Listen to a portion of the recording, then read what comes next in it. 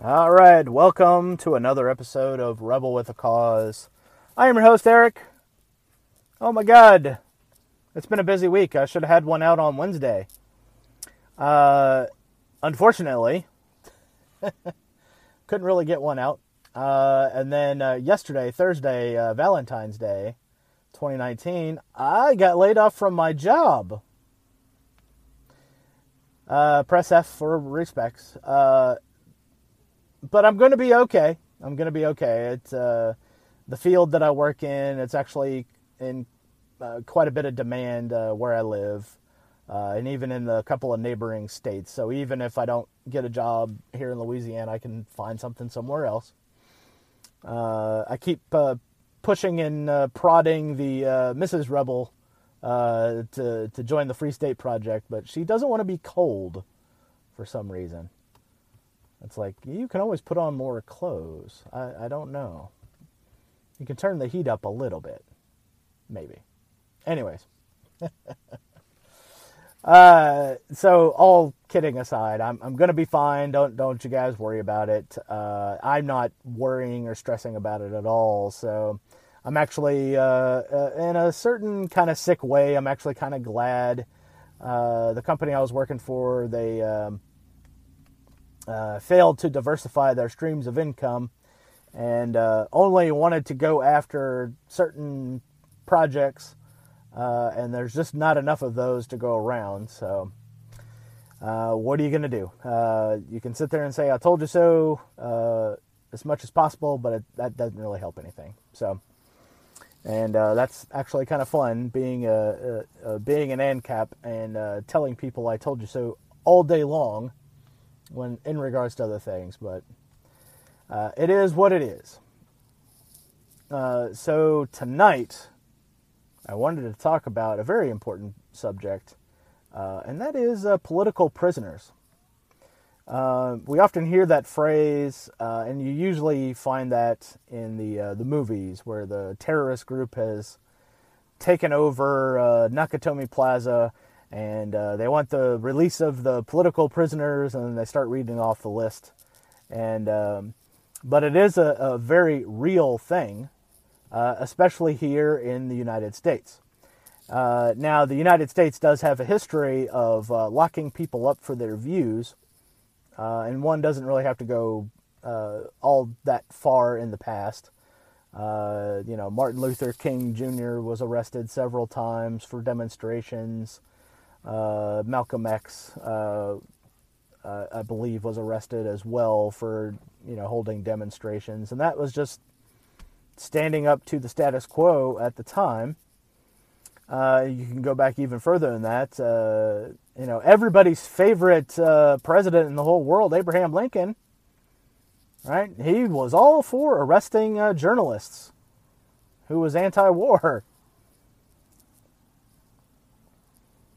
Woodrow Wilson, from every respective measure, the worst president in United States history, jailed people as well for being anti-war in regards to World War I. Okay, so it's nothing new for the United States to hold political prisoners. It just kind of depends on whose butt you're bugging, right? So a couple of the cases I wanted to talk about tonight.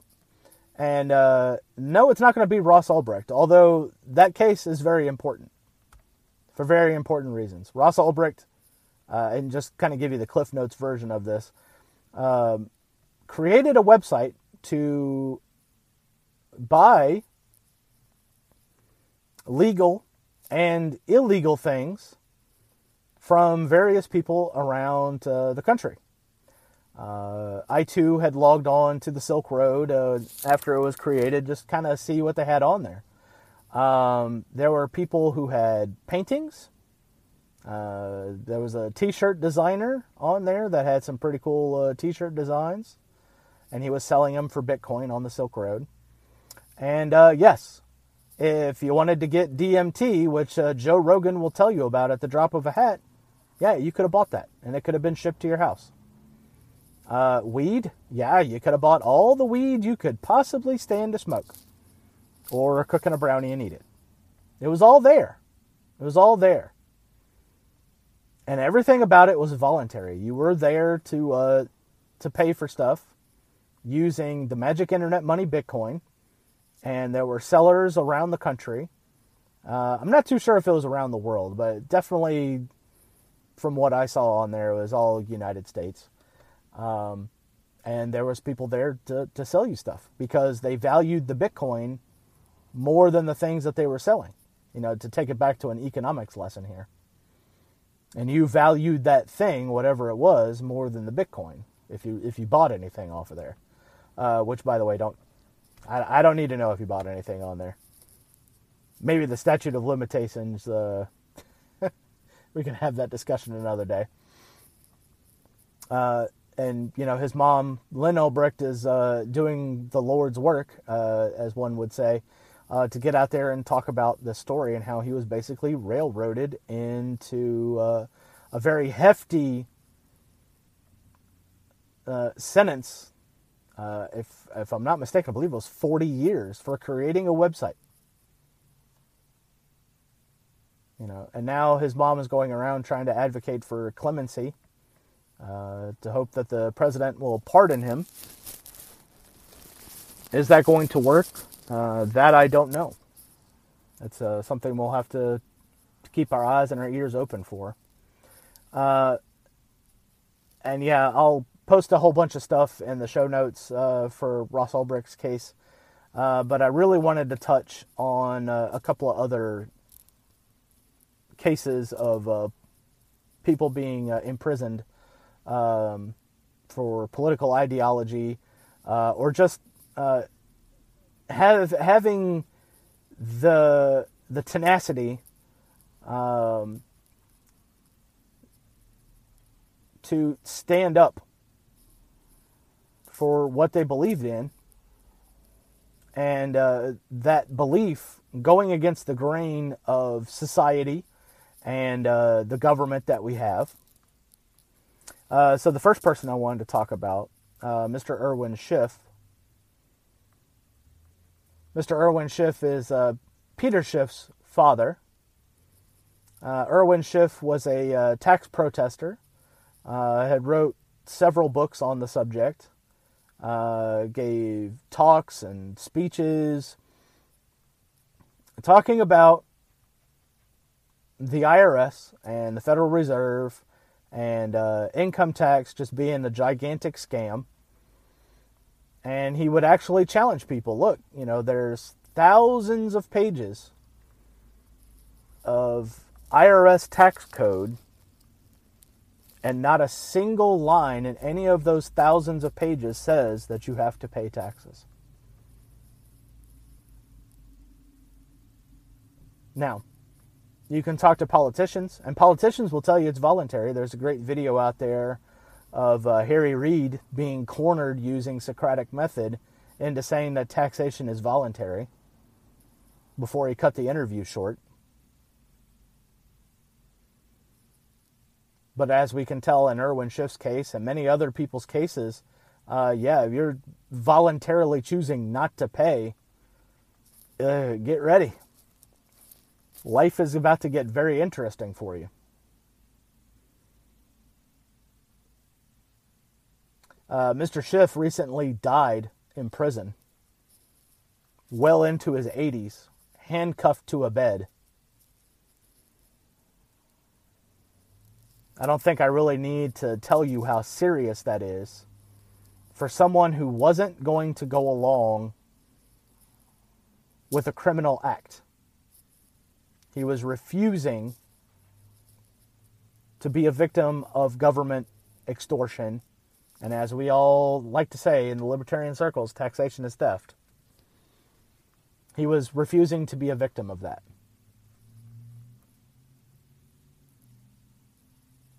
Now, even if you have this view that taxation is the price that we pay to live in a civilized society, I mean, at least for me, you know, I'm a father. I have 2 kids that I've adopted. and they need me. Taxation is the price I pay to stay out of prison.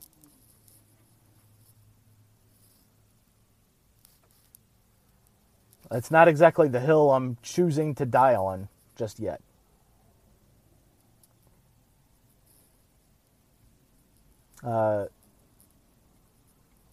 So for more information on the Irwin Schiff story, I'll post a whole bunch of stuff in the show notes for this when it goes up.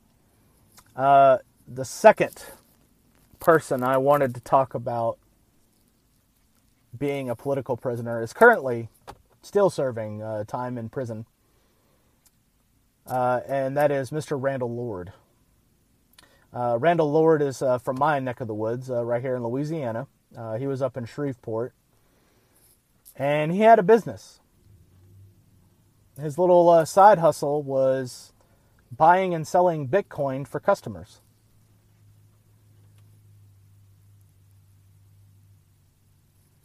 Now, he would charge a little fee for it, of course, because he's got to make some money on his own, right? But he bought and sold Bitcoin for people voluntarily. Nobody was coming to those people and putting a gun in their ribs, and he wasn't threatening to beat them up if they didn't buy his Bitcoin. So really, what crime took place? He was offering a service to buy Bitcoin or sell people's Bitcoin for them.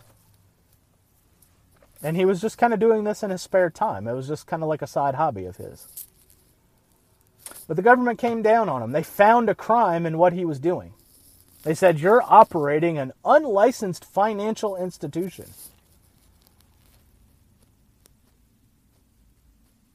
Mr. Lord even went so far as to say, "Okay, well, I didn't know that. I'm going to plead ignorance here. Tell me where to go to fill out some forms so I can get a license to do this." The state of Louisiana has no regulation on Bitcoin. They kind of take the stance of it, well, it's your property. I mean, you can do what you want with it. Right? Because if you're buying and selling Bitcoin, the state of Louisiana doesn't have any kind of laws about that. So you don't have to be a financial institution to buy and sell it in the state of Louisiana.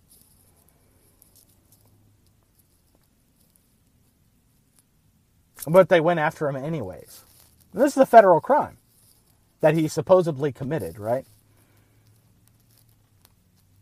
Well, you're operating an unlicensed financial institution, and now we're going to make you serve 46 months in jail for it.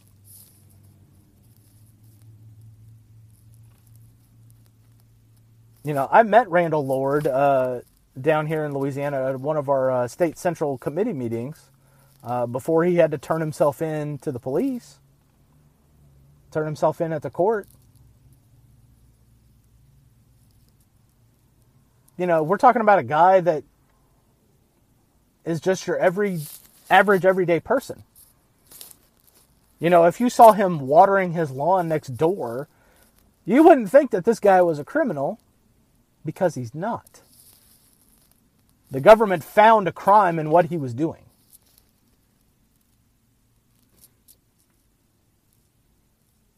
And so he's still in prison for buying and selling Bitcoin.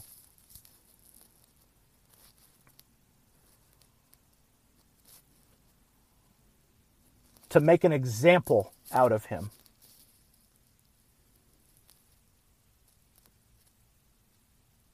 And to give you a good idea about this, East Baton Rouge Parish, where I'm at, you are not allowed to have a garage sale. And the reason why you're not allowed to have a garage sale is because you don't have a pawnbroker's license. Okay. Now, is it enforced in any kind of way? Not really. I've driven through East Baton Rouge and enough neighborhoods and stuff while driving for Uber to know that, yeah, people still sell shit in their garage. All of their old junky clothes and junky furniture, it's all out there to be sold. And there ain't a cop around for miles. And even if a cop drove by, he would probably, tip his hat at him and just keep driving. But God forbid I go to bring old video games back to a store that hadn't gotten their pawnbroker's license yet, so they can't buy them off of me. This is the level of stupidity that we have to live with, and that everybody else doesn't understand until it affects them. I want to buy and sell Bitcoin for people, and yeah, maybe I might charge them a little fee to do that.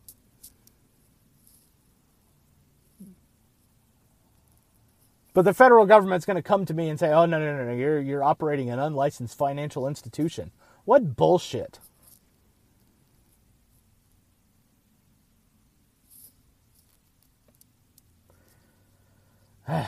Anyways, very frustrated about this. We have all these examples of people getting railroaded by the system. In Houston not too long ago, we had a couple get shot up in their house over false information. There's no heroin in the house.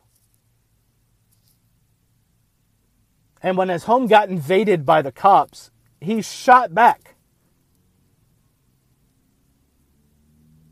The story keeps getting more ridiculous the moment it goes on. The informant lied. There's nothing there. If the police had not killed him and his girlfriend or wife, but I can't remember the details of that, but I'll post everything in the show notes again. If the cops hadn't killed these people, they would be in jail. And yes, they would be political prisoners for doing something that normal people would do. Oh, armed people came into my house. I don't give a fuck if they have a badge and a government-issued costume. You're not here where you're supposed to be. You weren't invited into my house. You're not allowed into my house. You're here with guns and everything. I don't know who the fuck you are. So now I gotta start shooting motherfuckers.